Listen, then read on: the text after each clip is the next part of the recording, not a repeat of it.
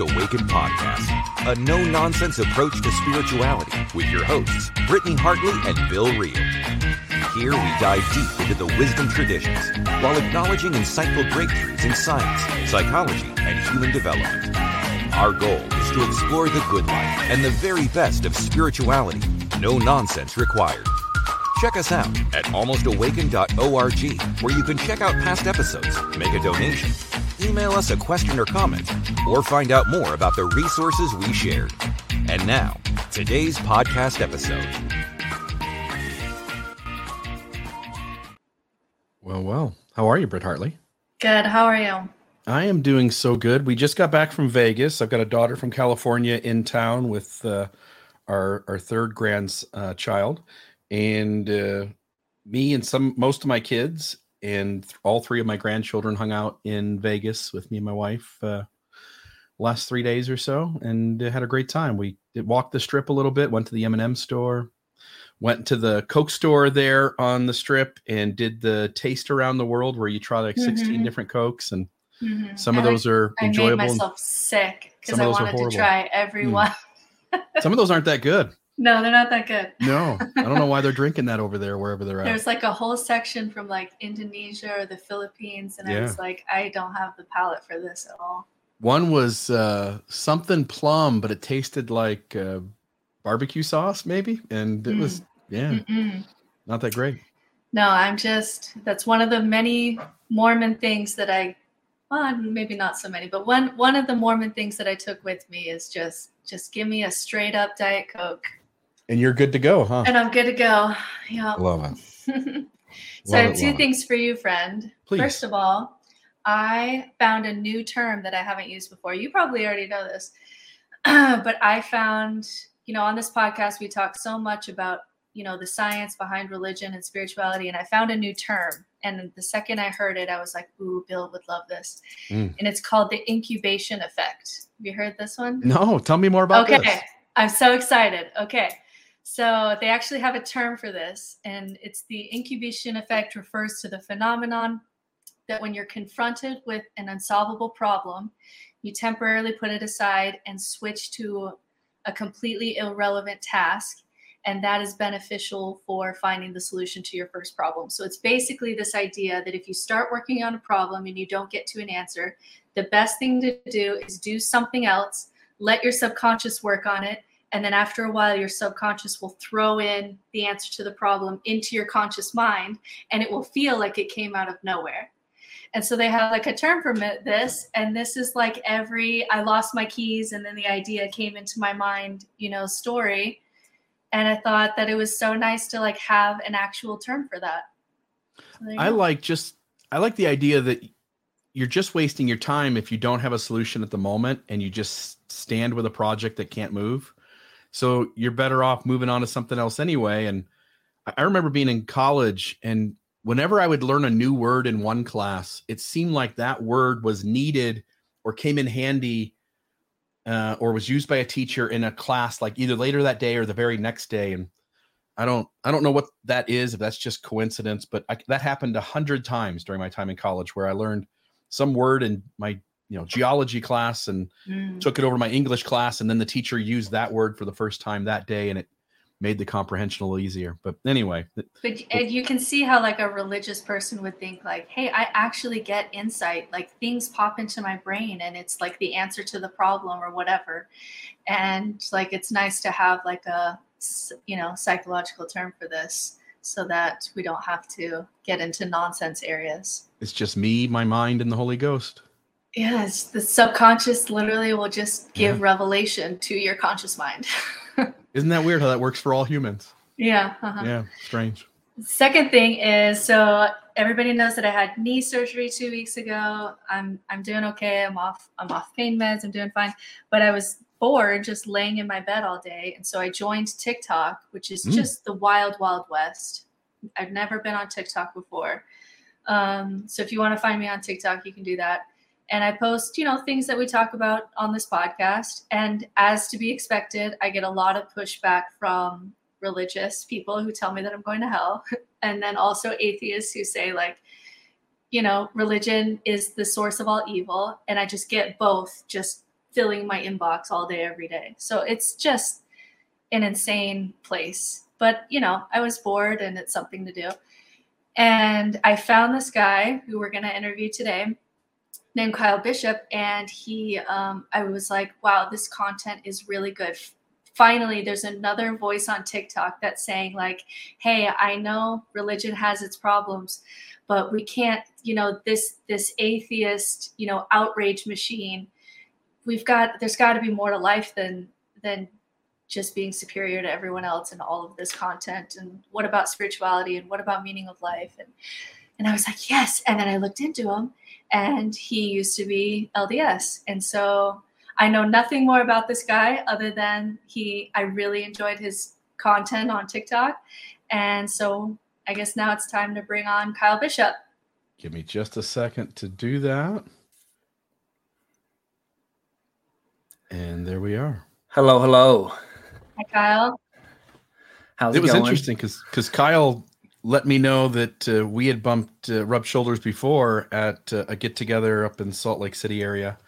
And it's always cool when you're getting ready to talk to somebody and you find out you already know them. So I'm super excited, Kyle. I'm glad to have you on. Thank you. Happy to be here. Sweet.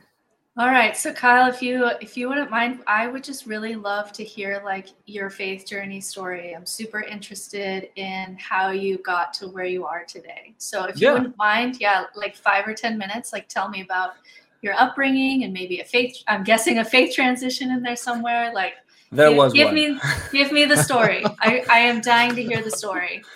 Okay, let's see. So I was born LDS and was just kind of brought up thinking that way. I was very safely nestled in the echo chamber that I was raised in. My whole community was Mormon, which made leaving, you know, really awkward because it's so insulated that when you leave something that is your entire community, it's like it's not an easy thing to leave. So let's see why I left. There's a lot of reasons, obviously, but the thing that first pulled like the snag on the sweater that unraveled the whole thing was a girl I was dating, actually. I had just graduated BYU. Always starts with a girl. And so I had just moved out to California after being at BYU, graduated, and just hated my whole experience at BYU. I didn't click socially with the people. And it was just such a weird culture to date in, where everything was like, it was just so focused in the church, which, I mean, what was I asking for going to BYU? So that's kind of my own fault, but I didn't know what I didn't know at the time.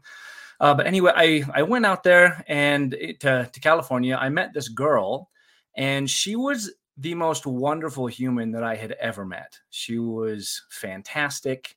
And at the end of this relationship, she told me, I went to the temple and I got a revelation that you're not the guy. And I was like, what? I'm pretty cool.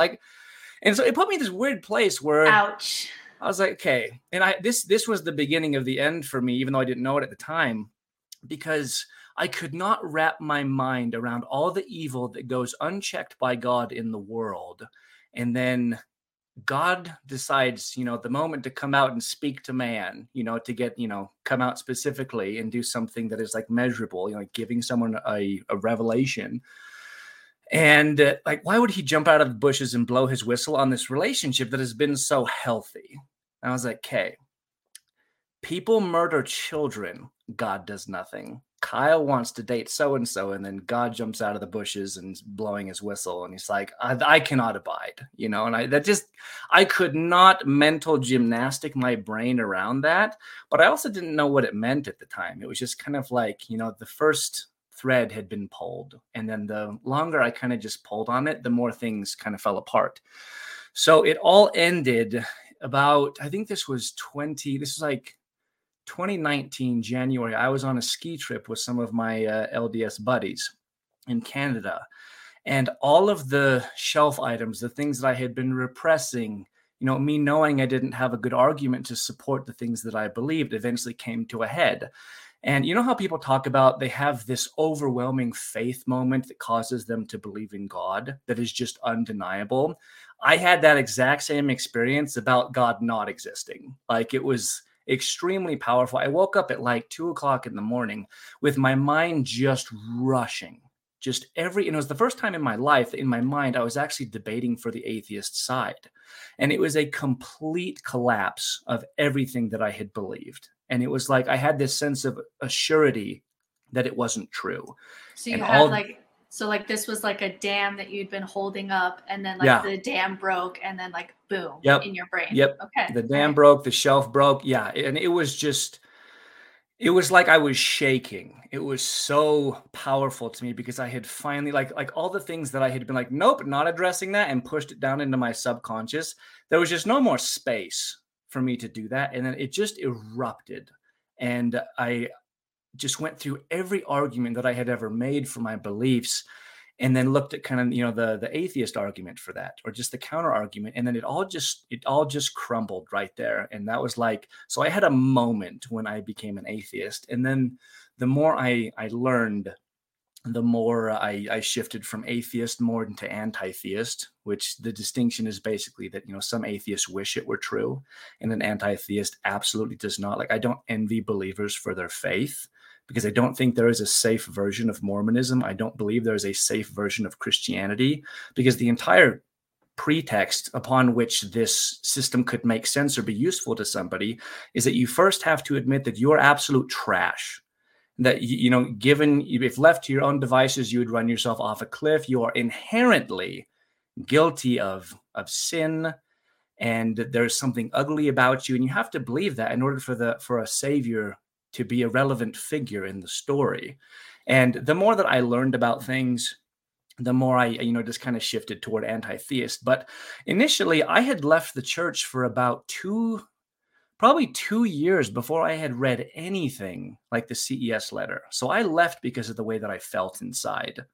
And I was, stereotypical good Mormon boy, everything that contradicts the church or criticizes it, even if it's a completely fair criticism, is the devil. We don't go there. That's how you lose your faith, which turns out to be true. And it was, so I left because of heart reasons. And then later, as I learned, I was able to kind of get my heart and my brain on the same page. And so I've noticed that a lot of people will kind of deconstruct from one side or the other, from the heart or from the head. And so as I have kind of gone through my experience and have been out of it for so long, I've been able to see that if you only deconstruct from the heart perspective, or only deconstruct from the head perspective, there's lingering issues that keep on harming people long after they've left the faith, and long after, people say, yeah, I deconstructed all that years ago. But then I'll have people in the main people who I coach are people who are 30s and up, and mainly it's 40s and up. And it's because people didn't realize that there was a lot of stuff that they hadn't really learned. And so it still kind of manifests in ugly ways in their life, and they start to realize it, then they reach out. And so deconstruction is a very messy, complicated process, because you're not fully aware of all the things that are going on inside of you until they start manifesting in ways that sabotage your life. And so anyway, that's something that I've learned. But can I jump in just for a second? So yeah, absolutely. One is that something you pointed out, which is that Christianity generally, and the faith that we all came from specifically, that you have to kind of start with this idea that you're broken, and that in spite of what your brain tells you, there's better answers in the sacred text or in the authorities of that system, right? And so I remember in my head at one point, somewhere early on in my faith crisis, I just recognized that my inner intuition and my own goodness was better than than kind of that low bar setting that the system had set for me. And it seemed pretty obvious that if I was left to my own devices, I actually functioned way higher than if I trusted the system's assessment of me, right? Mm-hmm. And so I just want to note that there's some deep truth to what you said there. And then I wanted to follow up with a question, which was, you're pointing at it, faith crises are difficult. There's so much to lose, and there's so much that feels like it's being lost.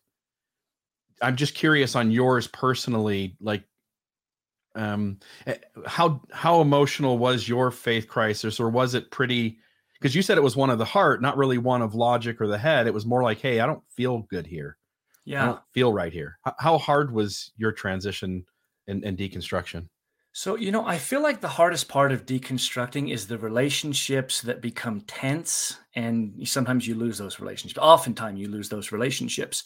And so, for example, one of the moments that I didn't realize at the time, but it did kind of like sparked a brush fire, and it was only a matter of time for that, fire to spread. And I was sitting in Sunday school, and the bishop's wife was giving this lesson on blacks in the priesthood. And she was basically like, yeah, like prophets are amazing. But then they introduced, some things that weren't great, which was racism and all that. And then, she goes over that part real quick. And then the rest of the lesson is like, but prophets are so amazing because they stopped that. I'm like, okay, so they like burned someone's house down, but they, came at the last minute as like the last ember fell over and like put a bucket of water on it. And it's like, we're heroes. And I was like, what? And it was literally one of those moments where like it snapped me out of the typical zombie church mode, and I started looking around at people's facial expressions. I'm like, are people not realizing how absolutely asinine this woman's argument is to justify it? And it was pretty much just me. So I can't tell you how many times I heard something over the pulpit and I just wanted like eye contact with anyone. And I just did this, around the room, and then just like, nope. Okay. We're all cool with this. Okay. Yeah. And because it's you start like gaslighting yourself. Like maybe it is me. Like maybe I'm not seeing something here. And that's like, it just the Olympic level mental gymnastics you have to do in order to justify the belief systems that you have without using rationality or morality. Because that was basically when it was checkmate for me. Because it's like, if it was only illogical, well, I could just magic wand of faith that all day long, it doesn't look good from my point of view, but I know that I'm right deep inside because I feel it in my heart, therefore it's true. But when it was also a less moral system than like what atheists were doing, I was like, wait a minute, like that doesn't match the brochure. Like God's people are supposed to be like, first of all, it's like we have all these scriptures of like, open your mouth and it will be filled. You will teach with such power that people cannot disbelieve what you are saying, and that implies, there's a lot of logic backing up these arguments, and there wasn't. And, it's like that, that's what comes to, the church, magazines and stuff like that. But then like when I was on my mission and I was teaching this woman who had just come to me and said, and I served in Taiwan, by the way. And there was this woman who said, hey, listen, like I've realized that my husband, who's been away in Thailand, who went out there to make money for us, to support our family, it ended up not going well. And so now I, working a tiny bit, have had to, support him financially, which was the complete opposite of what that situation was supposed to be like. And she's like, and I just found out that all the money I've been spending, sending to him, he's been using on hookers. And she's like, I need a priesthood blessing. And I was like, well, fuck. Like, I don't know what your language rules are. Okay, cool. Yeah. And so I'm sitting there as a missionary just like, oh boy. And I would like, because I had given lots of priesthood blessings before. And I had kind of like gaslit myself into thinking, yeah, you definitely were led during that one when I just wasn't. And I was like, okay, this is going to be the blessing because the need is so great and this person is so desperate for help that a loving Heavenly Father could not possibly look on this person or me, even with all my flaws, and not guide me as I gave this person a blessing. So I anoint her with the oil, I put my hands on her head, and I start talking, nothing. And so I'm just like, well, it's, you got to forgive people because, that's a good thing. And you also don't want to like keep yourself being in harm's way. So kind of find a balance there in the name of Jesus Christ. Amen. And then I was just like, yeah, I didn't feel any help there. That was just me for sure. But then you just keep gaslighting yourself. And it's like, I don't know, maybe there's something in this plan where this person just needs to suffer more. And so I wasn't given the help that I needed in order to help this person who is suffering, just like an out of this world amount of suffering. And that was one of the things that I'm forgetting where I was going with that story because ADHD is awesome. But there's a couple things, couple threads there that I want to pick up on. So I love this idea of like, instead of like a come to Jesus moment, it was like an atheist awakening, which I feel like is really interesting. It's like instead of come to Jesus, it's like a come to Christopher Hitchens moment. Yeah. And the most interesting thing, I think, the most interesting argument from anti-theists for me is this idea, like you said, that's, you know, some atheist, agnostic or secular people just say, you know what, whatever people want to believe in their, you know, in the privacy, just leave them alone, right? Just leave them alone. And the interesting thing about the anti-theist argument is this idea that once you have that foundation, that there is a God and God can speak to certain people or whatever that foundation is, it's going to pop up other places. And so it is inherently dangerous, right? And so this is what Christopher Hitchens talks a lot about. And I was thinking, when you were saying that, I was thinking, like, for Mormonism, there are a lot of people that are just like, you know, leave Mormonism alone. They are such nice people. They're doing good things. They're service-minded. But then there'll be little things that will pop up into society. Like, you know, there'll be a QAnon thing. And it's like, when you look at that, the Mormonism primed their brain to be able to really latch on to authority, conspiracy theory, other things, external motivations, external morality. And so it's an interesting argument to say, not only be atheist, but be anti-theist, because these beliefs don't just stay in your own home. They're going to pop out in other places and affect society, which is interesting to think about. Yeah, absolutely. And I remembered where I was going with that. It was basically that I could only fathom that a ridiculous evil God would require his creations. He would put them into a scenario in which they had to choose to be less logical and less moral than other belief systems. And those were the people that were going to go to heaven. And I was like, I can't make sense of that. And so at that point, my fear of God completely diminished, because I was like, okay, like we talk all the time about how, like, God is this infinitely wise person and we're so dumb, you know, which is one of the things you have to accept for Christianity to make sense, because you're not going to be led by somebody that, you know, isn't perfect, because then they mess up, which introduces the scenario in which mankind might be a better companion to have on your journey than God. And that's like the entire system completely crumbles. And so it's like, okay, so I need to be less logical, think less critically, and I need to wink at more, you know, suffering in the world. And that's what God wants me to be. I was like, if that is the God, which it clearly is in Christianity and Mormonism, there is no possible way that God could look at me and say, you were wrong for what you did. Because the whole concept of God is goodness. Like the brochure of what God is in basically any religion is this unfathomable, all-consuming love and wisdom. And when no religion had that, and it was obvious that they had that. I mean, pick your holy book. They are all deeply misogynistic, deeply racist. I mean, Christ in the Bible even, you know, he condones slavery, you know, submit to your masters, guys. It's just like, what?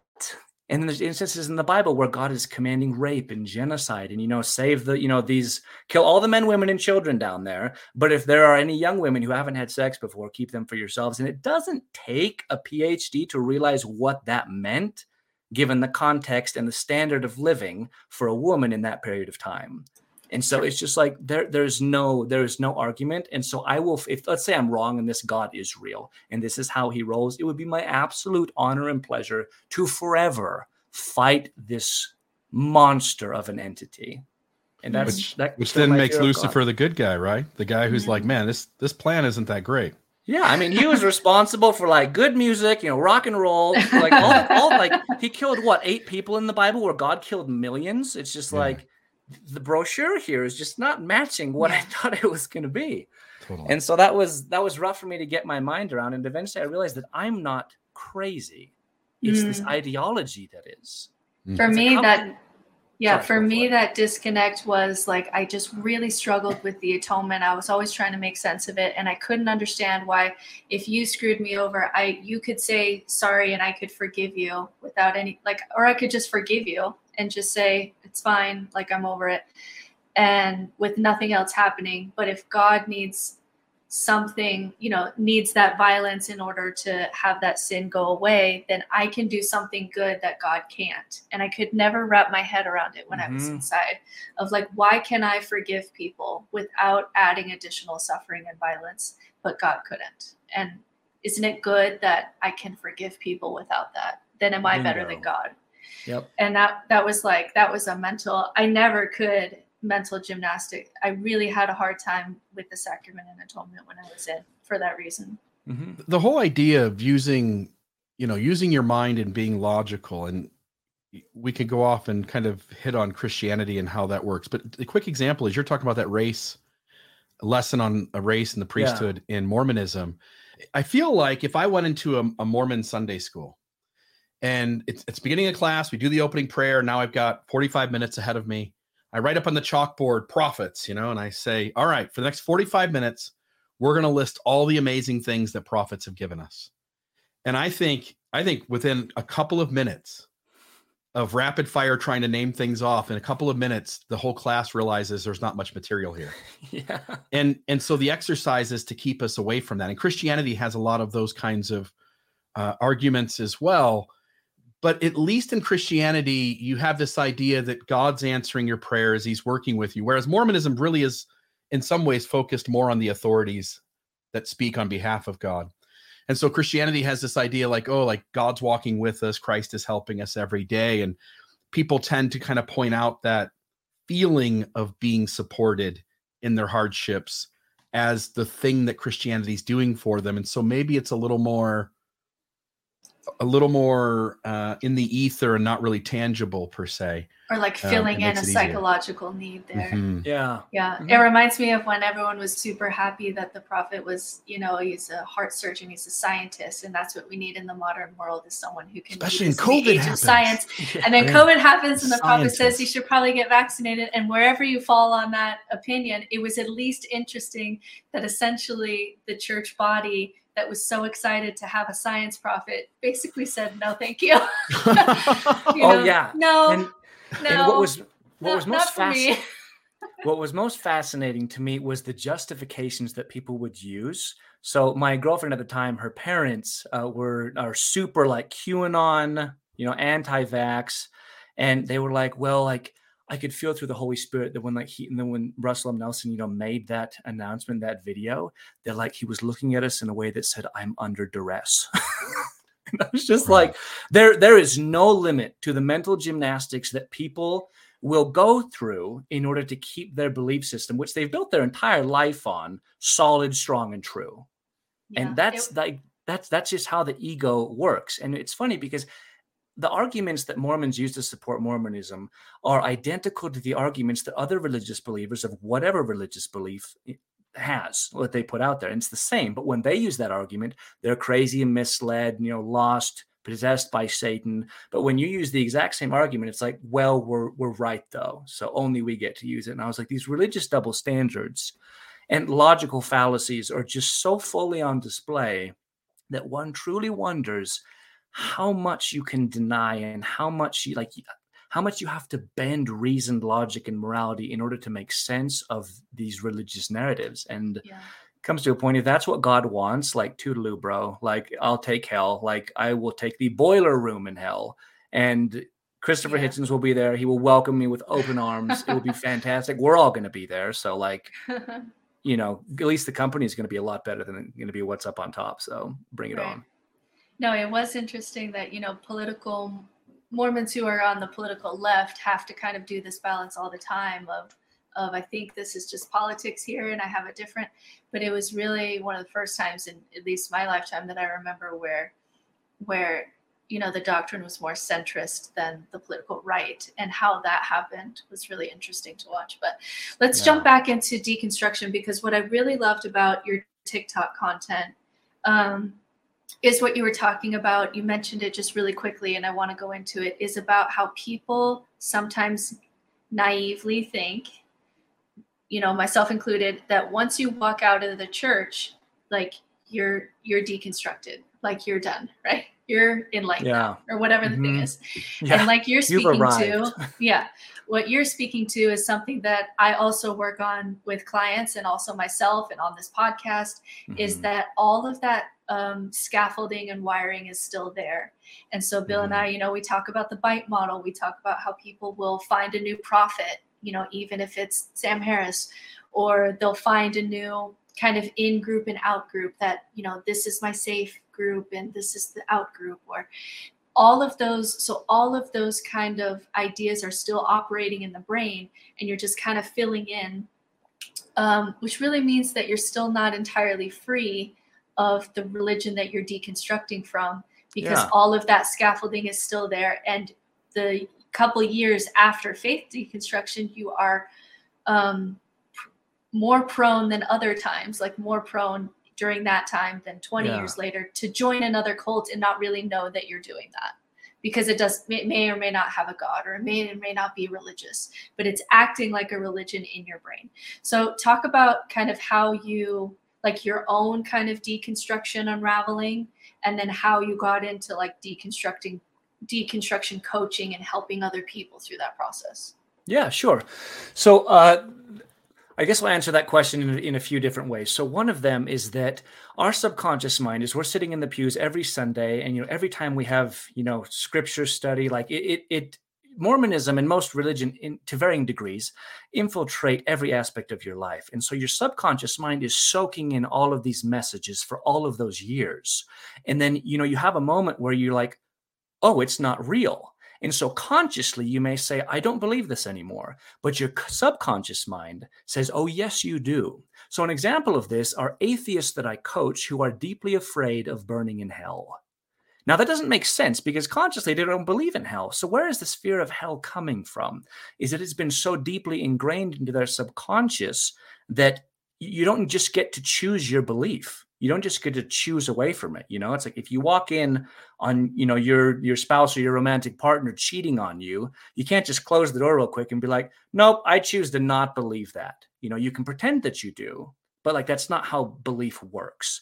And so another example of this is I had this woman who I was coaching. This was before I came into the deconstruction phase of kind of where I am now in coaching. And she had a really rough go in romantic relationships and had just stayed away from dating for a lot of years. And she wanted to get back into it. And so I kind of asked myself, what does this person think about love? Like, how can I kind of understand where this person is coming from? And so I said, what do you think about love?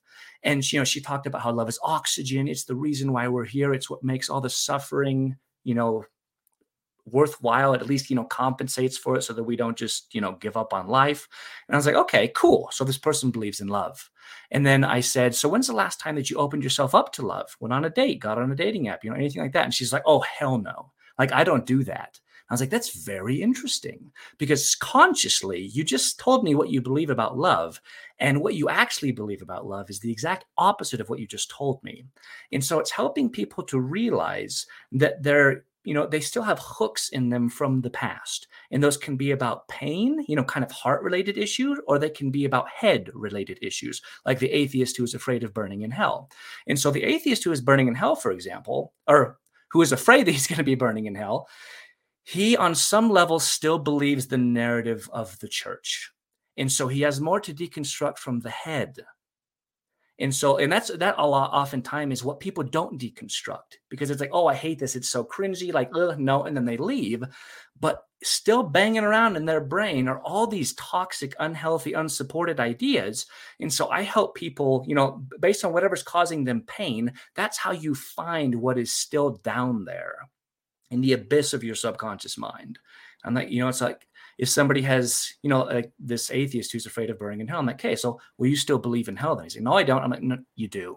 You do. And so the more that we go into hell, and the more that we address, how little evidence, in fact, the complete absence of any empirical evidence whatsoever of there being a heaven or hell, the more that we just kind of touch on that, we kind of redirect the neural pathway of his brain. Because initially it's like, as soon as hell is brought up, it goes right down fear lane. And he's gone there for so long and had that road, it was initially like when he was a kid, it was this tiny little path in the woods. And now it's like a super freeway, because it's been there. It's been ingrained in him for so long that once I get that person to see like, hey, there's no like evidence for any of this. And, I compare it, something, I was like how much time do you spend being afraid of like the Islamic version of hell? He's like, not at all. And I'm like, well, what's the difference between Islamic hell and your hell? It's like, well, there's not really. It's like, so why are you so deeply unafraid of this fear and so deeply afraid of this fear when they're the same thing? And then it's like, oh. And so for the first time, they step off the neural highway and they start a different path. And then that one starts to become the neural highway. Like that's how you rewire your brain. Yeah. And so people who deconstruct from the head, those are the things that they're able to let go of it a lot more. But researching and, getting into the arguments, that takes a lot of mental effort, which is why people I feel are so like, no, thanks. I'm just going to I just want to be done with it. But I'm like, you consciously want to be done with it, but your subconscious mind won't let you. And so you have to deconstruct from and keep talking about it. And so that's one of the big problems that that was keep talking first about, part of your question about why. Yeah. Well, that was what I have for that, and I forgot what the other parts of your question were. So, that's okay. So where should we go next? One thing for me is that came up is it reminds me of kind of a client that I had who really, he loved the checklist from religion, because when he got the checklist done, I'm good, and that wiring was still in his brain. And so when he left, he really got into health, and he was like, he had this thing where if I hit my macros, it's a good day. And if I don't hit my macros, it's a bad day. And if I have a couple bad days, then I'll do a big detox. And it was essentially his checklist and like a repentance thing in there, because his brain was wanting that. Like, how do I know that I'm good? How do I know that I'm on the right track? How do I know that I'm okay? And so it's hard for people at the beginning, myself included, to see you're doing this behavior because of Mormonism, still because of the wiring from the religion that you came from. And so it takes a lot of time to do, and it's really hard to talk about it because, again, like on TikTok or social media, there's two camps. It's like, Jesus or burn in hell, or it's all stupid and it's all made up and we don't have to talk about this. And then we're not actually deconstructing, right? You can just be joining the cult of atheism. So how, can't remember No, that's okay. What you just said, I have something I would love to explore a little bit deeper. So the dynamic that for some reason for religious believers distrust feeling good. Like you have to work hard to feel good about yourself because you have to earn it. But like inherently, just by yourself in your natural state, it's just you're the natural man, an enemy to God, is the Mormon phrase.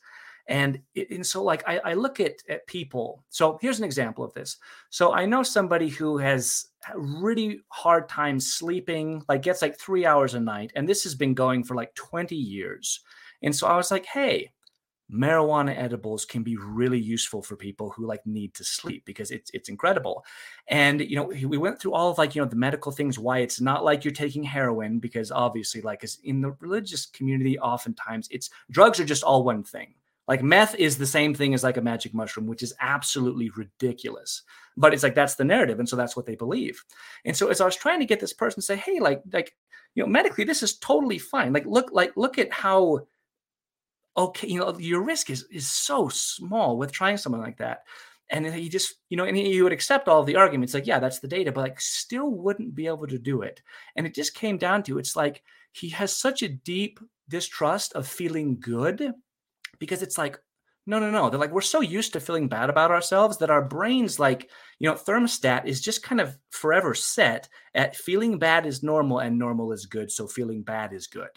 Right. Well, and also like that slippery slope. Like if I do this, the next step is heroin addict. And I do that. Yep. Like that is in a lot of people's brains that I work with, is like, if I take a step here into chaos, then the whole thing is chaos and it's heroin addict. Like there's no differentiation. So if you take a step into the unknown, it's all chaos. And then there's no rules and there's no up and down, or, that's in there too.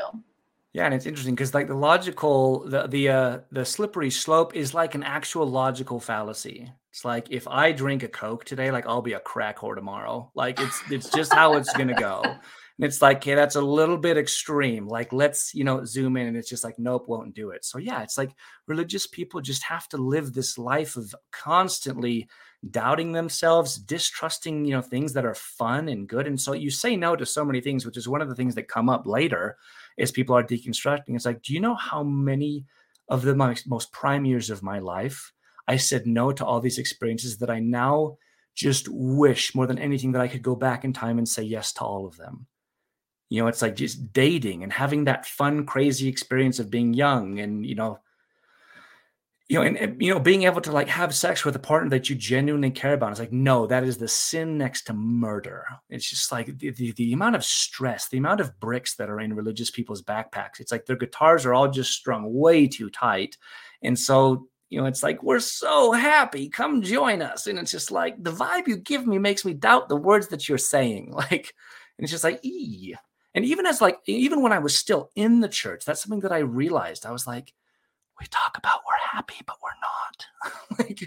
And that was just like something that I was like, yeah, but I mean, by the sweat of your brow, right? And I'd always like justify my really bad, like justify the reasons why I was like, no, like peace on earth. Like for me, that's not, by the sweat of your brow, like we are fallen men and this is a test. And so tests aren't going to be easy. And so it's just so normal for you to be miserable all the time.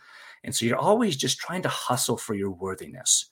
You're always trying to convince yourself that you're not a piece of shit, which is like, that's like a really weird place to start from. Like I have to convince myself that I'm not complete trash.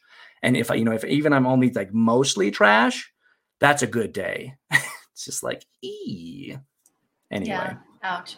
So tell me, I want to shift here. You on your website talk about kind of personality typing and personality coaching in conjunction with people, deconstructing and talking about, these deeper things that are going on. So how was kind of getting into understanding your own personality helpful for you personally? And then what do you do with clients for that side of things? Yeah. So it is very rare for a faith crisis to not bring along with it an identity crisis, because your faith told you who you are. It was like the anchor and explained where you are in the world and what the role is of the world around you, like all of these answers. And so all of these, these beliefs ended with periods. But then when you realize that your belief system isn't actually true, all those periods turn into question marks. And that is so daunting, because it's like, how do you even begin? Like, what is me and how can I know what's me? And so I started learning about like the ways that we shift, the way that we will kind of put on a mask and shapeshift into a different identity, because the person in front of me right now has certain rules about what a person has to adhere to in order to get their love. And so people are constantly shapeshifting. If it's like, if grandma's like, level 10 Mormon, and, she's still upset that like, blacks got the priesthood and like this was, it's like, you have to kind of, you feel pressure to play that game. And so with whoever's in front of you, no matter how crazy they are, it's like, well, I want love from people. And so you have to kind of like play this game in order to be what they expect you to be. And that's so wrong, because again, it puts you at odds with yourself, where you as yourself is never good enough.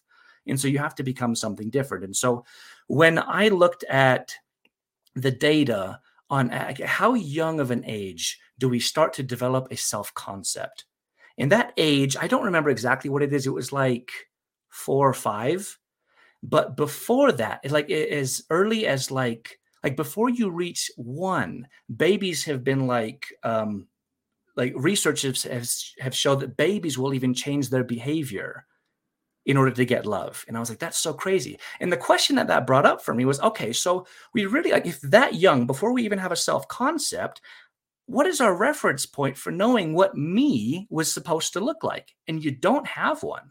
And so like growing up, let's say like you're the introvert born into a family full of extroverts. You're kind of just the weird one out. It's like, oh, John just doesn't like people, which totally isn't true. That's not what introversion is, but that's often how people are treated. And so based on your personality and the personality types of, the people who are around you, who you need to get love from, you start this shape-shifting process before you even have a clue as to who you actually are. And that's a big problem. And that says nothing about what happens when you add on to that a religious indoctrination. And that just makes it so much more complicated. And that goes for so long. And so it's like, you can, like the little introverted kid will kind of just start shaming themselves subconsciously. Like there's something wrong with me, when it's like, there's not. And so the reason why I use personality testing is not because I am sold on the accuracy of personality tests. And so I kind of bring shadow work, which is basically exploring all the parts of you that you have unknowingly repressed, and then reintegrating those into who you are. So let's say, let's take a child who is deeply creative, for example. Like that's how that person came out of the box with a very creative brain, but they were born to a family very pragmatic, get a real job, art isn't going to make you money. And so that's just kind of either directly or indirectly discouraged. And, and I actually experienced this because I loved piano and I played it so much because it was my coping mechanism growing up because I was so miserable. Didn't know why. Now I do. And, my dad, who is a good person, but is just kind of a product of his own indoctrination as well. Not just through Mormonism, but, just kind of Republican conservative values, money, money, money, pull yourself up by your bootstraps. That was kind of his focus. He discouraged me from playing piano all the time. He's like, he would kind of like, you're still playing piano. Like, have you gotten, how are your grades? How are those things? And so I kind of went to war at myself with this creative part of myself and then just started repressing it. And so I grew up thinking that I'm not a creative person when I am a deeply creative person. And so there's all these parts of yourself that just kind of get pushed down. And so let's bring this back to the personality test, which I said I don't necessarily believe they're accurate because a personality test is only as accurate as the person's self-awareness has been developed. And so if I, and these questions also, it's like, are you really neat or are you more of a slob? Even the slob people, their egos are like, well, I don't want to think I'm a slob. And so the test results are going to push toward neat and tidy, even though maybe they're not in reality. The first time, I just have to say, the first time I took an Enneagram test, I was a 5. And it was because I wanted to be a 5. Like I wanted to be smart, like the ego in me, I want to be the smart one. And so the first time I took it, like I've been professionally tested twice. And the first time it was like, you're a 5. And then the second time I took it where I was more honest with myself, I was a 4 with like a 5 wing. But that first time is like, I want to be the smartest effing person in the room. I'm a 5. Yep, that's right. Yeah. And you think about like within a given culture, like let's just take America, for example. Which one wins more social points, introvert or extrovert? I'm going to say extrovert. Yeah, extrovert all day. Even in school, it starts pretty early. Yeah, you're socially connected. You're like, you know people. You become more popular at work. Extroverts rise through the ranks a lot quicker. Yeah, and so it's like you'll be like smarter because you can give a presentation and you'll get higher marks than introverts. Yeah. And so even if you consciously aren't aware of that, your subconscious mind probably is because it looks at all the people and is soaking in, okay, who's cool and what are they like? Extrovert is one of those things even if you're not consciously aware of it. And so when people take tests, it's going to push toward what they want to be. So personality tests will often show you the personality you wish you were as opposed to the one that you are. So the question is, well, then if these aren't accurate, how can we make it so that we're not weaponizing against ourselves, that these aren't just further diluting us? And, because when you think that this personality test gave me, my identity, this is what it says I am. And then you kind of have faith in that and it's not true. Then there's more instances where you have to just kind of like repress stuff. And that's the exact opposite reason why people go to personality tests to begin with, to learn more about yourself. And so go ahead, finish that. No, I was just going to say that what I do is I have people take a test. And the big 5 of personality. So personality consists of basically 5 coins. So one of the coins, introvert, extrovert, thinker, feeler. There's all these dualities. And so the personality test questions are designed to say, okay, which side is this person leaning to? And so they get their answers. And so what I like for people to do is we look at, they like, see, this is what I am. And I'm like, we're not even going to look at that. We're going to look at all the things that you think that you're not, and we're going to try to figure out why. Because that's how you get a creative person who doesn't think that they're creative because they've repressed it into the shadow, to be able to reintegrate that and then experience the benefit and the joy of having that back in their lives. So it's basically my approach to personality testing is in a way that you can't go wrong. Because, whether or not, like, I can't look at somebody, I can't make them pee on a stick and be like, you're an extrovert, like that's not how it works. There's no objective way to measure. There's no blood test that's going to tell you what you are. And so we look at, because I look at the things that people don't like about themselves, or, the trait they're like, oh, I don't want that. So for an example, in my life, my dad is his personality type is called the legalist, very lawyer, very very apostle, it's very, this is how it is. And, facts don't care about your feelings. And so I had and so you look at like, okay, what trait does that sound like? Well, that sounds like being assertive. And so growing up, I was never really able to embrace that assertiveness, because I was like, well, my dad's assertive. And I kind of think sometimes, that's kind of an asshole thing to do. And so my brain linked asshole with assertive, and I don't want to be an asshole. So therefore I cannot be assertive. And so I grew up and I suffered deeply from nice guy mentality, because I was at war subconsciously with masculine energy, because the model that, the person who modeled what masculinity was supposed to look like was someone that I took issue with. And so my brain said, nope, that's wrong. Can't do that, because I don't want to be an asshole. And so then there were all these parts of me that I was like, and so on my personality test, guess, what came up between thinker and feeler? It was all feeler, when in fact, look at what I do. Like I'm very much thinker. And I try to look at life as though it's not happening to me, it's happening for me, which may be a little bit idealistic, and I can admit that. But like that pain of me having to, think I was a feeler for so long, when I think I'm a lot more, thinking oriented, forced me to develop a side of me that I wouldn't have developed had, that relationship, that dynamic between me and my dad and masculinity not taken place. And so I was like, okay, so like, there's a silver lining here. And so whatever happens to people, I also like to give them hope that because people really beat themselves up about the loss that they experienced as a result of indoctrination, religious, political, or just personality wise, for what is the right personality, what is the right political, belief, what is the right religion, all of that is just there. And so when you start to question that, your ego is freaking out, because it's like, wait, we have built our entire life on these presuppositions that they're true.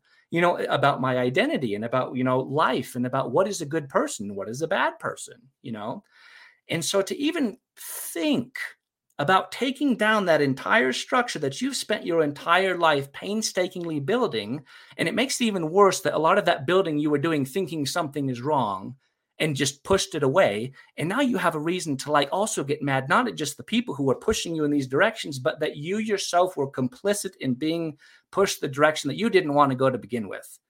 It's civil war inside and it is civil war outside. And that is when people come to me and they're like, I am dying. Like life is not going well for me. And it's like, whew, I get it. Like I get why you're in so much pain. Yeah, that was emotion. A lot. See a little feeler coming through. Feeler, yeah. There's a couple things that brought up for me, and then I'm sure Bill has a couple things too. But for me, I had that same response that you had with connecting something with my mom, because my mom, I think, is bipolar, and so her emotions were very volatile for me as a child, and so I associated feminine with volatility and the lack of logic that is in emotion. And so I completely turned off feeler, which is really like I feel deeply about really deep as a 4 with a 5 wing, which is, Bill and I talk about Enneagrams. I feel really deeply, but I essentially turned it off because it felt unsafe. And so I only read male philosophers. I went into theology programs. It's almost 100% male, because that just felt a lot safer for me. And I didn't realize I was doing that, of course, until much later. And it's like, oh, I basically threw away all of feminine energy, feminine divine. I threw it all away because I have some mommy issues, Didn't know I was doing that. Just thought feelings were stupid, even though in my core, I actually do feel deeply about a lot of things. So and I'm sure the patriarchy loved that about you. It's like, sweet. We don't have to work on this one. She's I'll just be complicit malleable. with, with logic and emotion is stupid and unreliable. And I did pretty well in those programs. It's sad because we learn to turn to stone. And so by doing so, we numb the pain, but we also realize that you can't numb pain unless you also numb joy. And so you're just kind of in this catatonic state where you're alive, but you're not living. Well, and it affected my ability to have relationships with females too, just because that feminine energy was really strange to me and I couldn't quite get a grasp of it. It affected me for a long time. So do you, we've done quite a bit of episodes, Bill and I, on shadow work, inner child work, Enneagram. We've used that as not that it's a sacred thing of truth, but that it can be a tool for people to give name to their shadow selves. what we've never done the Big Five personality test and used that as a shadow work piece. So that piece is really interesting to me. I don't see a lot of people using, like you're saying, where you're using the Big Five, but also looking at where you scored low and digging into there to see if there's any repression there, which I find really interesting. I don't have anything to say about it other than that. That's really interesting. We haven't dug into that on this podcast specifically. Yeah, it's a way to kind of take what is very nebulous and cerebral and bring it down with a functional tool that helps people map where they are. And it helps people say, okay, so this is what I think about me, but is that true? This is what I don't think about me, but is that true? And so it puts identity back up on the table where people can like take a fresh look at what they are, because it's not, because personality tests are like, here you go, this is who you are. But like nobody questions that, or if they do, they don't really have, a tool that they're aware of in order to kind of question whatever results come out on their personality test. And also, like it's kind of funny because personality comes from, I think it's Greek, personas, which means mask. And so you can change a mask.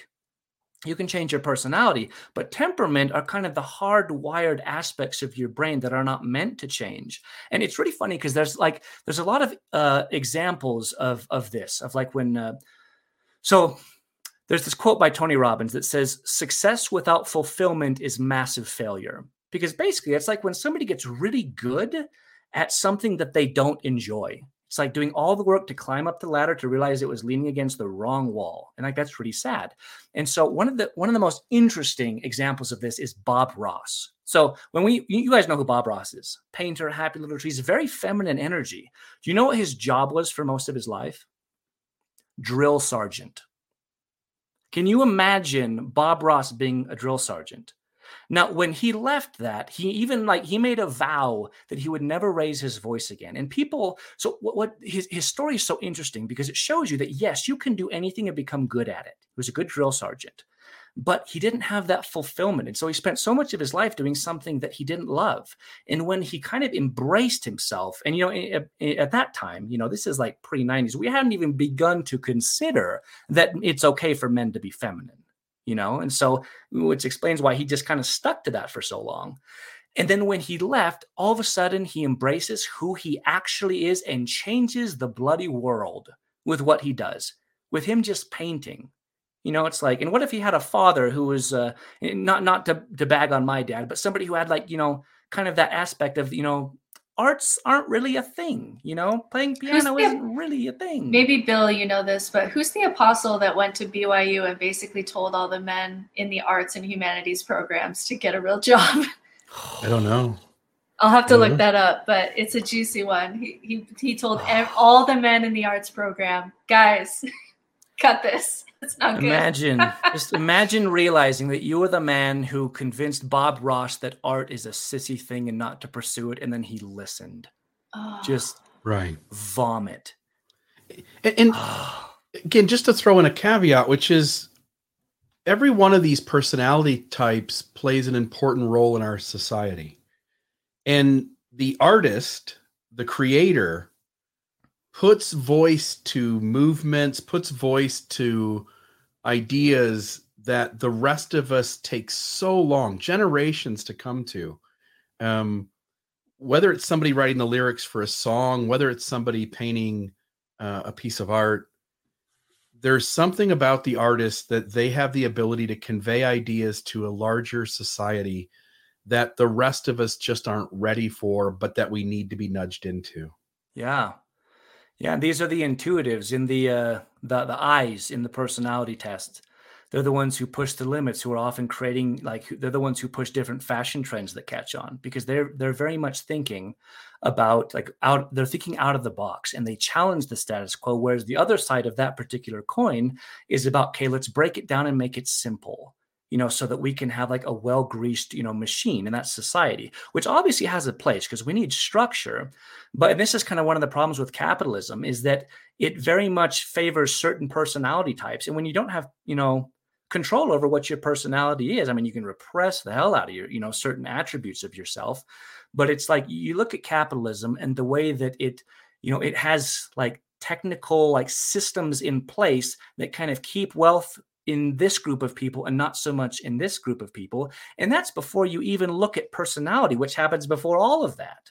And it's like some people were just like there are so many disadvantages that we don't even acknowledge as part of the capitalistic system. Like we criticize it in all these different ways without even realizing that in addition to that, it's like, oh, which personality were you born with? Okay, you're not going to do very well. Getting food on your table is going to be a little bit more of a problem. Or even like birth order. Bill and I are both first children, and it's one of like the greatest privileges when you look at statistics, being the firstborn child and the resources that you get when you're the firstborn child. And that if we were really looking at privilege, we would actually put programs in for, 4th, 5th, 10th child, because it so affects your development to be the firstborn versus the fifthborn, which is interesting. We don't even talk about it, right? Yeah, it's like the guinea pig child is the first one, and then his parents figure out like what are better, more useful parenting strategies. Like the kids later get that. But yeah, so are you saying that, this? No, the privilege the firstborn child is the opposite. Yeah. So like they're going to be more confident. They're going to make more money. They're going to do better in school. The attention that they get on just them in those first couple years pays off for them in a way that it doesn't for later siblings. And by the 6th kid, you're worn out, you're tired, you don't really want to be as involved. You just want to take a break and breathe. I'm so glad to learn this. I'm going to throw this at my 2 older siblings until we're dead. You should. Anytime I fail at anything, I'm like, well, guess what? Like your life is so much easier. Don't even know your own privilege. Check your privilege at the door, big bro. Yeah, said this white male. Like you guys are hitting on a thing though. When we're young in our religious narratives, we just think that all humans essentially are the same, and the people who aren't doing the work in the religious tribe, they're just lazy or they're bad or whatever the words are that, labels that we apply to them. Yeah. And so, but on this side of things, we get it. Like the way we parse people out, there are certain personality traits that will be rewarded as successful within a religious tribe, a congregation. So again, the one we came from, if you are, a male, obviously you get first dibs on leadership and the chance to do things. If you're an extrovert, as you pointed out earlier, Kyle, you get the benefits of that. I would say loyalty. I would say those top men all have a core value of loyalty. But if you're a female with those same traits, you suddenly are seen as somebody who's bumping up against the system. And so I've got a really good female friend. She is brilliant. There's no doubt when she grew up, when she was in her teenage years, she wanted to be a surgeon, and she would have. There's no ifs, ands, or buts in my mind. She is a go-getter. She's motivated.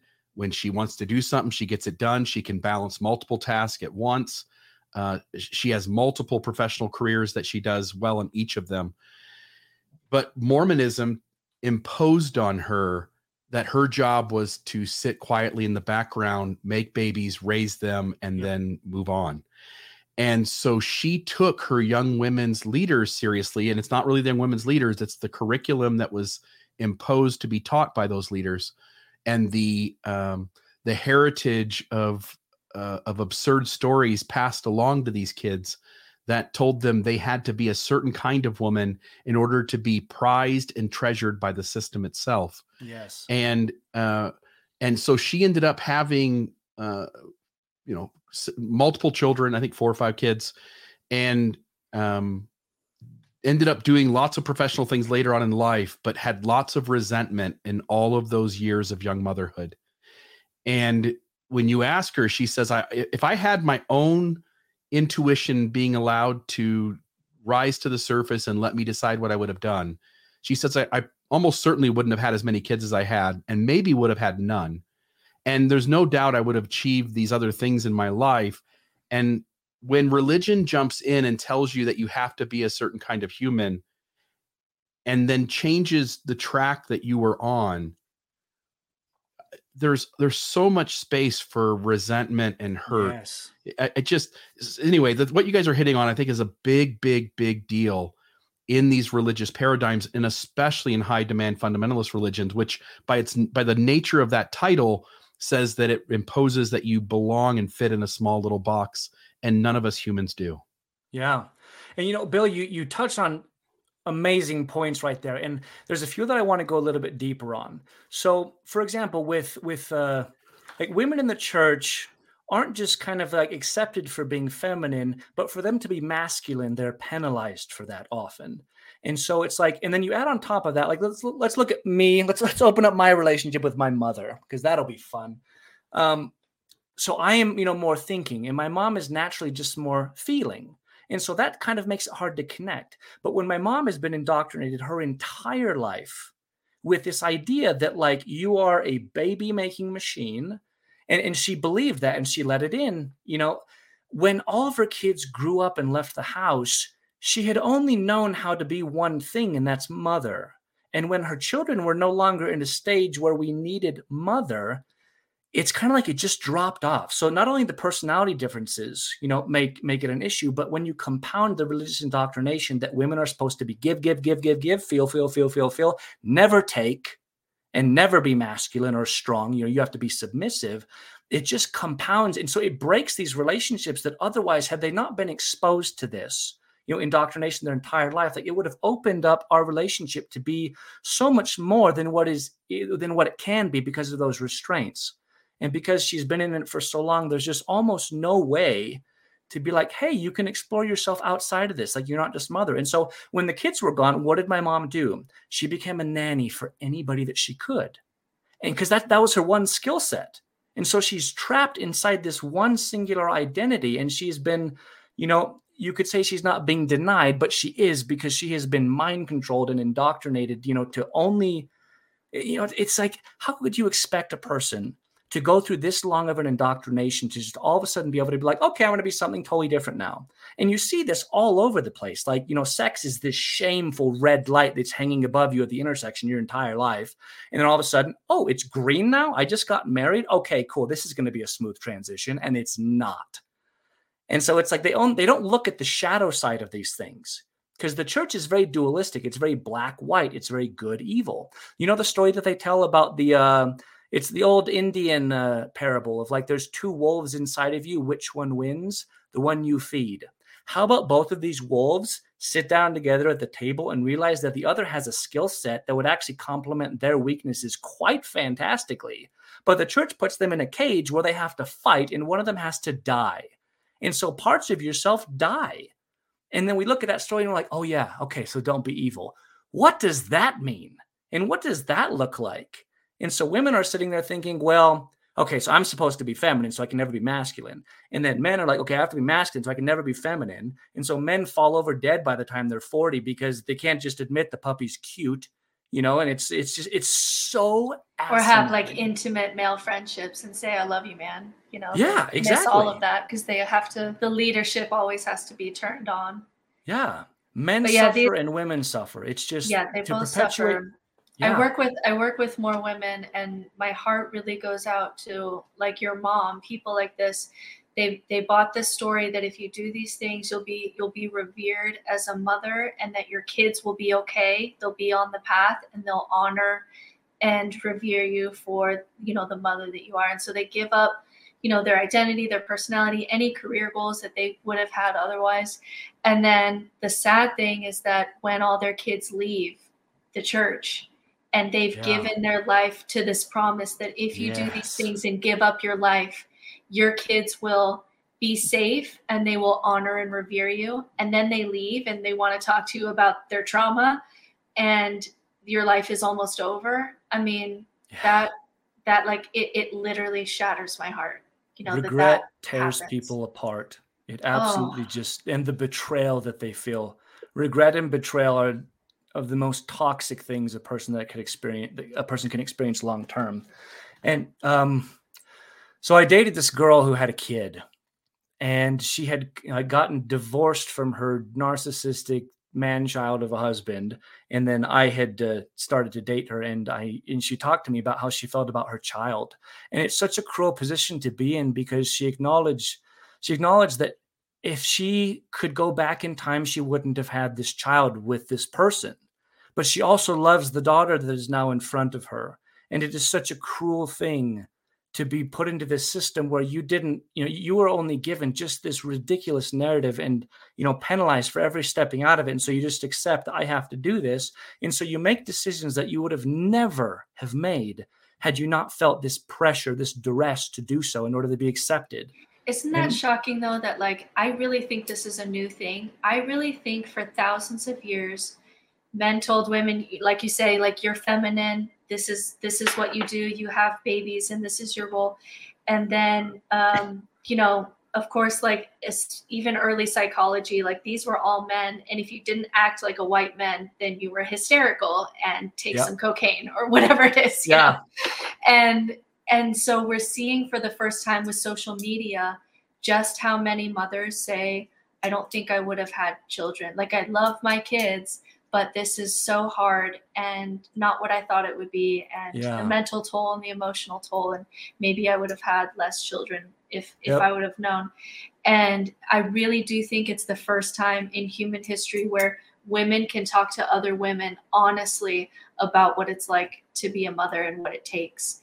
And I don't think that we've ever, as females, had that opportunity, right? Because if you said that, even if you were postpartum depressed, 100 years ago, you were just crazy. Why don't you enjoy your newborn baby? This is what you're here to do. And so it is fascinating to see. I mean, this shadow side of motherhood has been repressed for thousands of years. And it is interesting to see it come to light as women on social media are able to be honest with other women. Yeah, it's this idea that you can only be one thing. And this shows up all over the place. For example, I'm a life coach. And I think about paint a picture of what a life coach is supposed to look like. It's I'm dressed in a tie. I definitely don't wear a backwards baseball cap. All these things about, if I felt this pressure that if I'm going to be a life coach, then I have to be this way. But then I sacrifice all of my authenticity, which is the thing that people can connect with. And so it's this weird grappling between okay, I'll get more clients if I look like this image, but this image is something that I can't really connect with. And I started coaching this 12-year-old guy yesterday. And one of the things he pointed out, he's like, dude, I've been to so many therapists that it's been so rough and rocky. And I love your informal professionalism. And I was like, finally, some validation. It's you don't have to, it's so dumb. You can be a therapist and also have a real good time smoking weed. It's you don't have to be one thing. This is your human experience. And you are here for a blip and you are gone.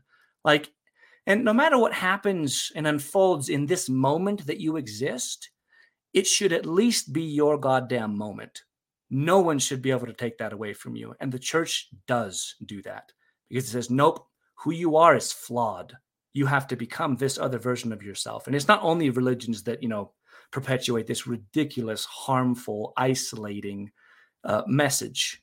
It's just something that, comes even if you don't have a religious indoctrination. But when you add both of those together, it's just so rare that people actually self-actualize when they become the person that they actually are. And so the statistics are less than 1%. Yeah, it was, who was it? It adults. Was Maslow, the hierarchy of needs guy said that it is very rare for somebody to self-actualize. And Carl Jung, who came later, and he's the one who did shadow work for people who aren't familiar with his name.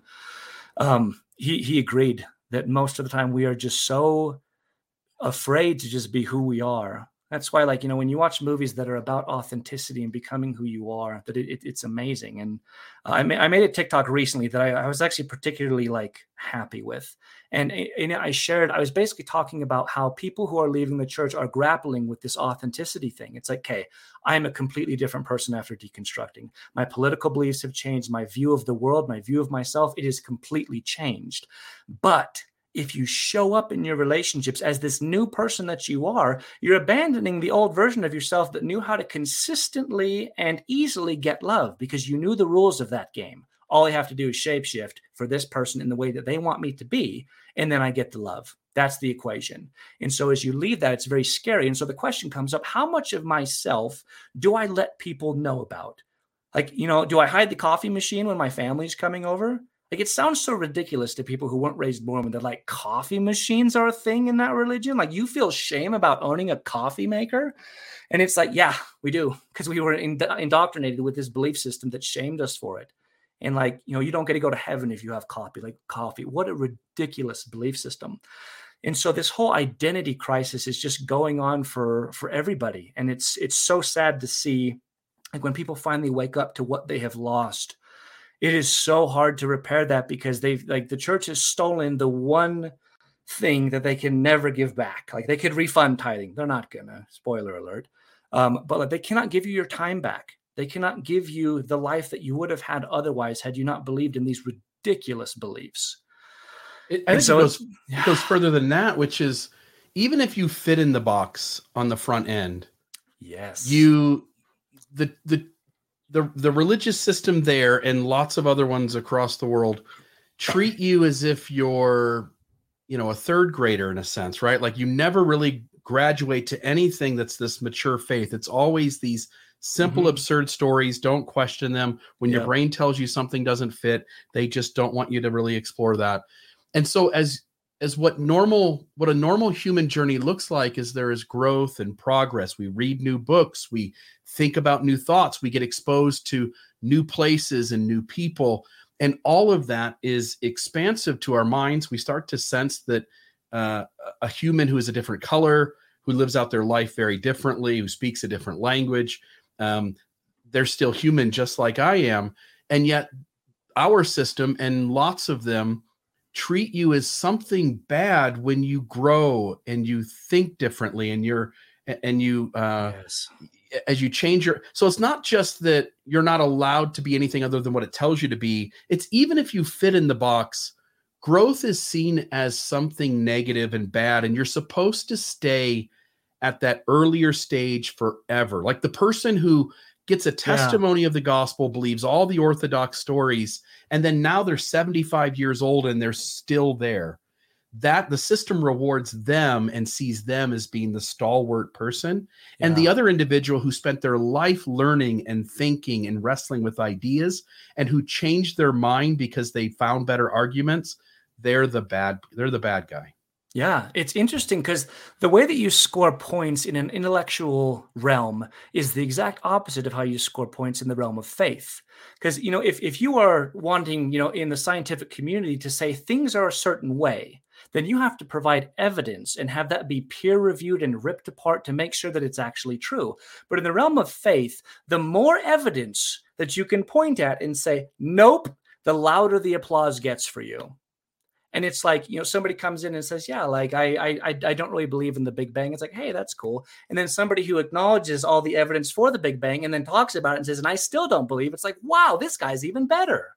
Like, wow, his faith is so big. And it's just like, it is so asinine. It is so ridiculous. Well, and in the scientific community, you get points for, like, if you have a theory and you come out 10 years later and say, I was wrong, you get street cred for that because it shows that you learned something. And you were willing to, forego your previous theory and all your ego attached to that to say, I was wrong. I actually think it's this now. And that gives you points. But if you do that in a faith-based place, then you're not going to get points for that shift. In the faith-based, in science communities, they'll play it both ways, right? Like if you leave that other church and you change your mind on that other church and you come into ours, like, oh man, we are just going to celebrate you. And if you destroyed that family by making that move, like, yay. But then, like, if you change and destroy your family, then it's like, well, wrong way. And then you've got like one of the leaders in the LDS Church, Dieter Uchtdorf, who said, doubt your doubts, right? And all you have to do is apply that logically, and you go like, oh, high demand fundamentalist religions want you to doubt your doubts. They don't want you to doubt, but they want you to doubt your doubts.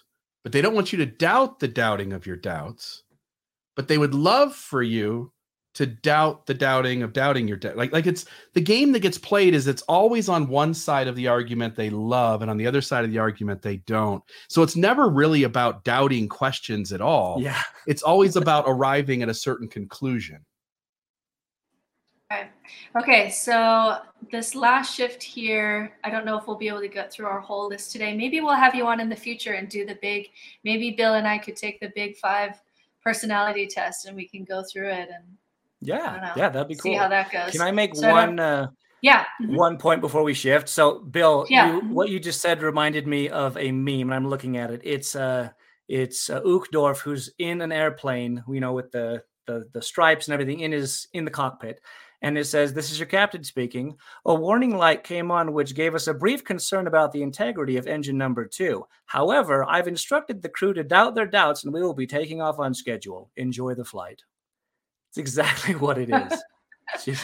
The airplane, that it was an airplane analogy. Yeah. Just like faith can only be a good thing. And again, it's this dualistic approach. I do wonder in the future with all the deconstruction happening, faith has been seen as a virtue. It's been in our conversation in just society, it's been seen as a virtue to have faith in something.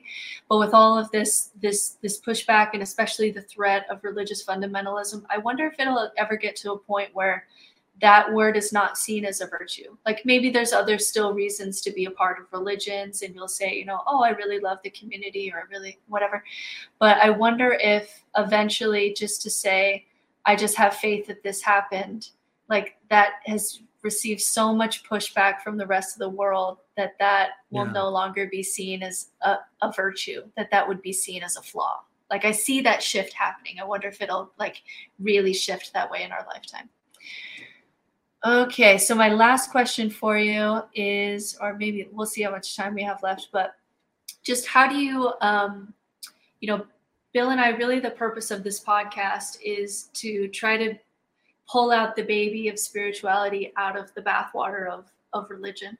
Yeah. And so I just wanted to ask you, how do you see spirituality now? And then like, how would you describe your spiritual life or your spiritual practice now?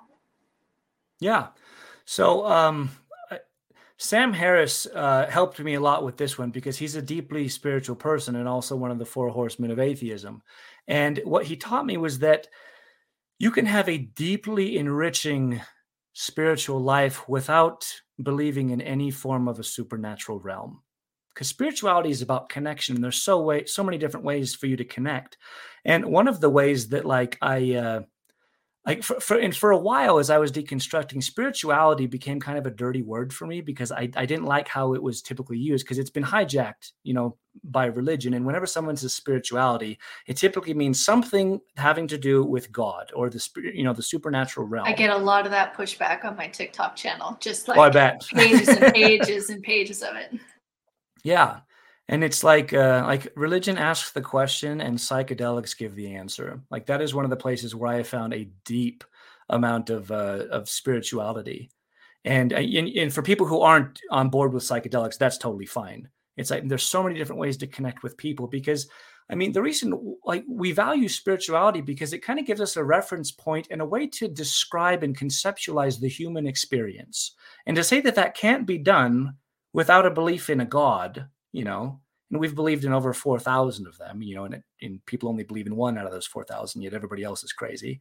There's so many different ways that you can conceptualize what to be human is. And it's interesting because, a lot of people, in order to feel certain in life, they turn to religion. But as I became an atheist and then an anti-theist, I also met my need of certainty because you just need to have an explanation for it. What's scary is not having an explanation. And, not having a way to really conceptualize what this is all about. And one of the things that happens when people deconstruct is that the original, purpose of life, which is, basically to get to heaven and not go to hell, that's no longer there. And so it's like, well, what do I do? And people feel this profound sense of loss there. And I think it's sort of interesting because people are always like, well, what do I replace my religion with? And Christopher Hitchens had such a good retort to this. And he said, well, what do you replace cancer with?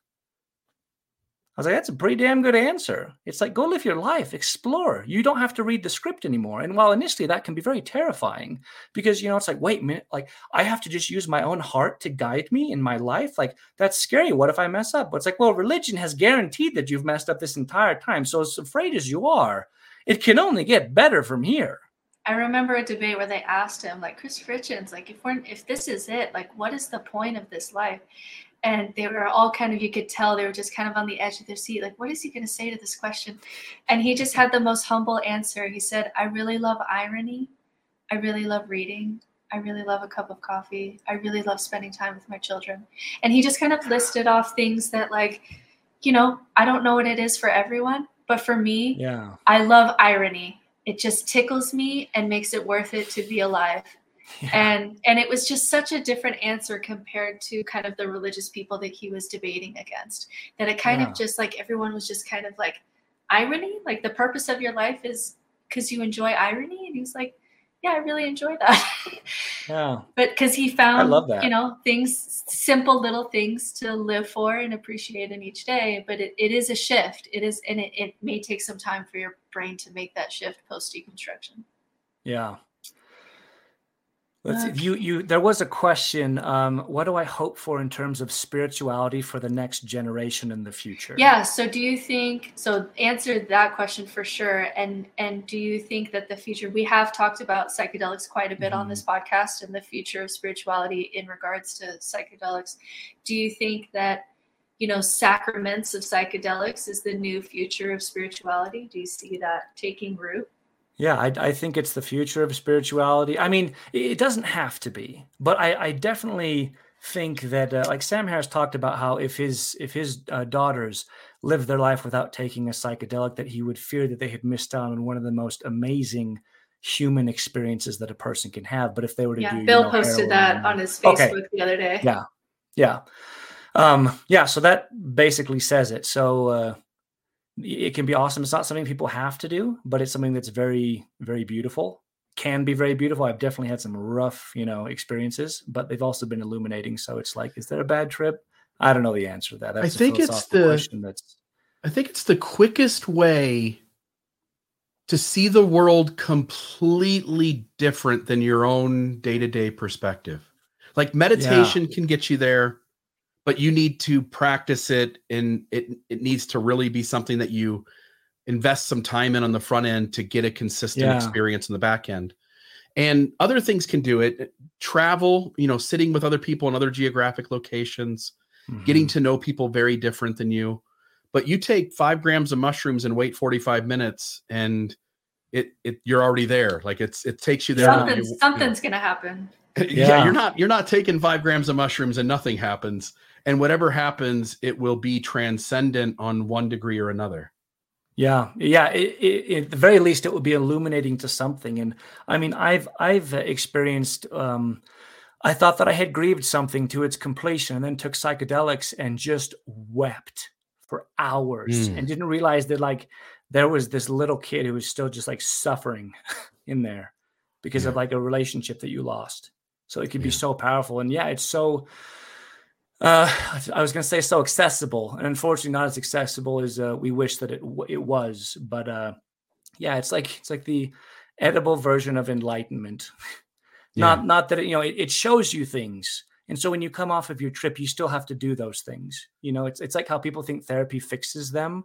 It fixes your problems, whereas therapy shows you your problems, and then you have to go fix them. So it's not like some people think, oh, don't do psychedelics because it's just a drug. It's not. It's false.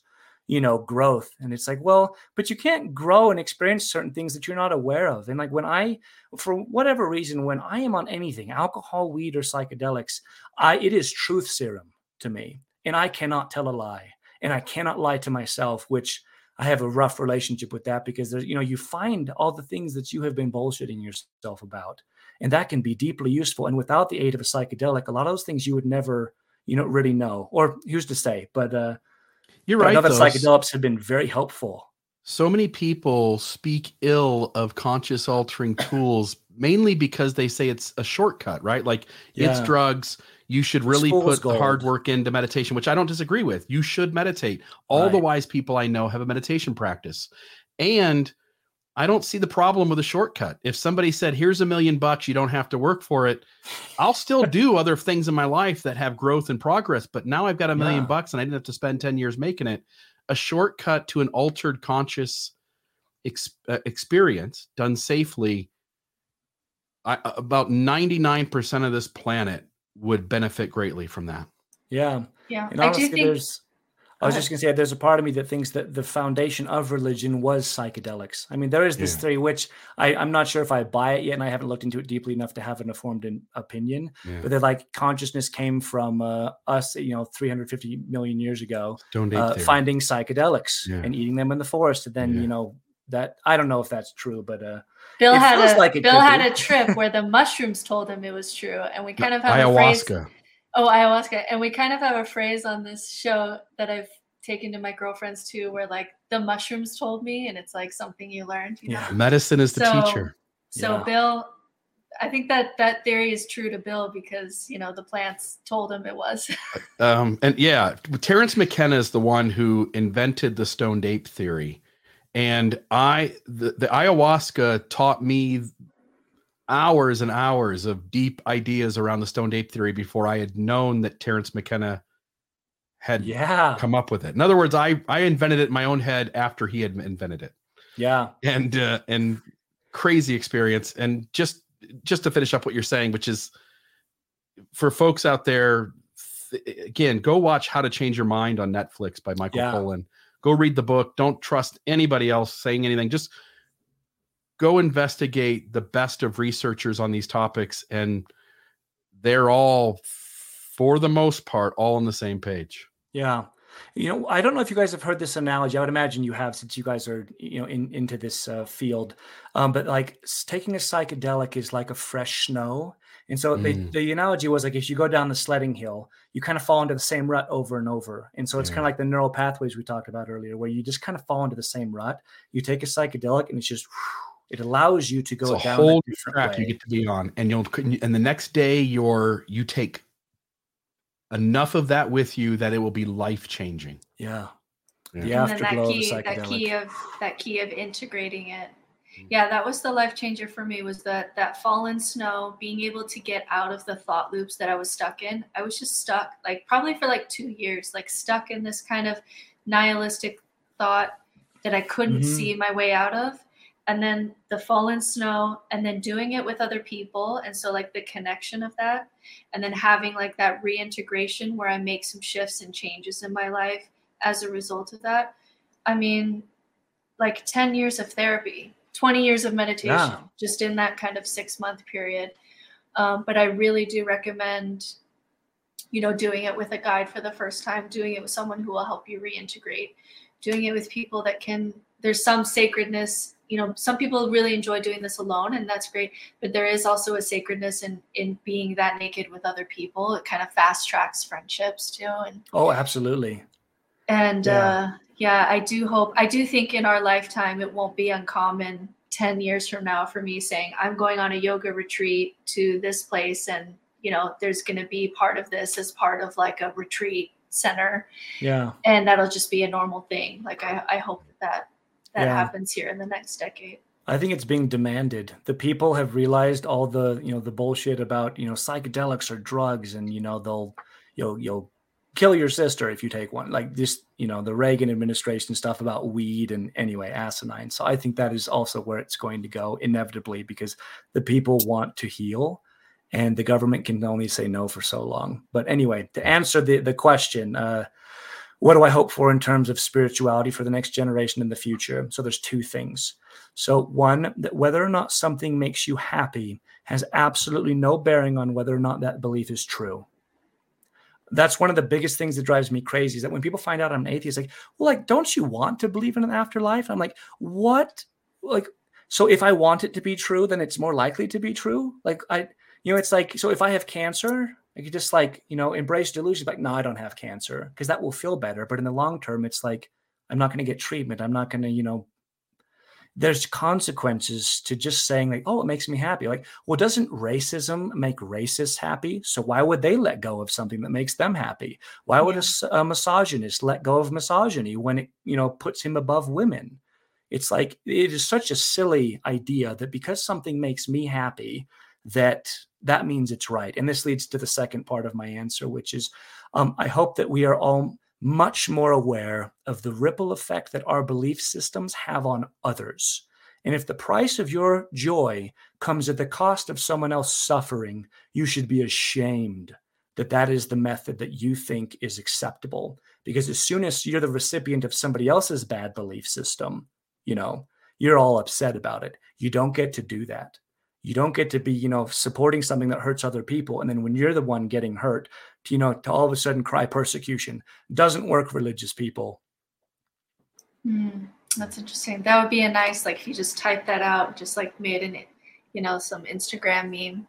I made a TikTok about it. Everything I just said is much better in the TikTok. It was, which I loved. I loved all your videos on TikTok, and I was just like, I gotta meet this guy. But thank you. But yeah, it's so true, and I really loved this conversation. I wasn't sure how it was gonna go because I just have only seen you on social media, and I just joined TikTok like a week ago. But I'm so glad at this conversation. It was so lovely. So if people really want to know more about you and where you are on social media and your website and the kind of work that you do, give us that piece. Sorry, say that one more time. Sorry. Just like, where can people find you? Yeah, where can people find you? So if people want to, so I give everybody a 30-minute free conversation just because life is hard. You just get on my website, Beyond God and Religion, scroll to the bottom, and there's just what can I help you with? Type it in, fill out the information, and then I'll reach out to you. I am going to be I'm going to start doing retreats for people who are deconstructing, and we're going to be going to Goblin Valley. We have all of the permits and everything. So that's something I'm really excited about. I haven't made that public yet. So this is the first that people are hearing about it, but I will put that out there as well. So if you are in Utah, or if you're not, and you want to come join, it's going to be kind of a weekend warrior sort of an experience. There it is. So you can just scroll to the bottom or click any of the book a session buttons. And that's how you can get a hold of me. TikTok, Instagram. Yeah, I'm remarkably findable on the internet. So Beyond God and Religion, you'll find me. Sweet. All right. Well, I don't have anything else, and just so nice, so lovely to meet you, and so grateful that you were able to come on the podcast.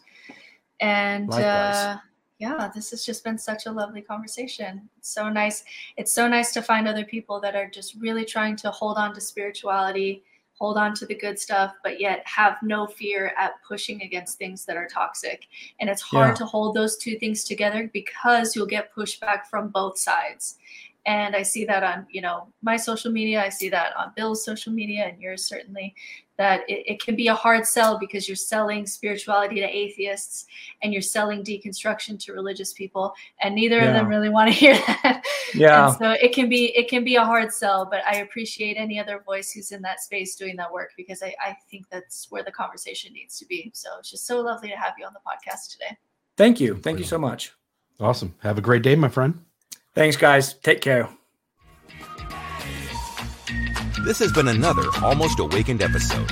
Check us out at almostawakened.org, where you can check out past episodes, make a donation to keep this podcast running, email us a question or comment, or find out more about the resources shared in today's episode.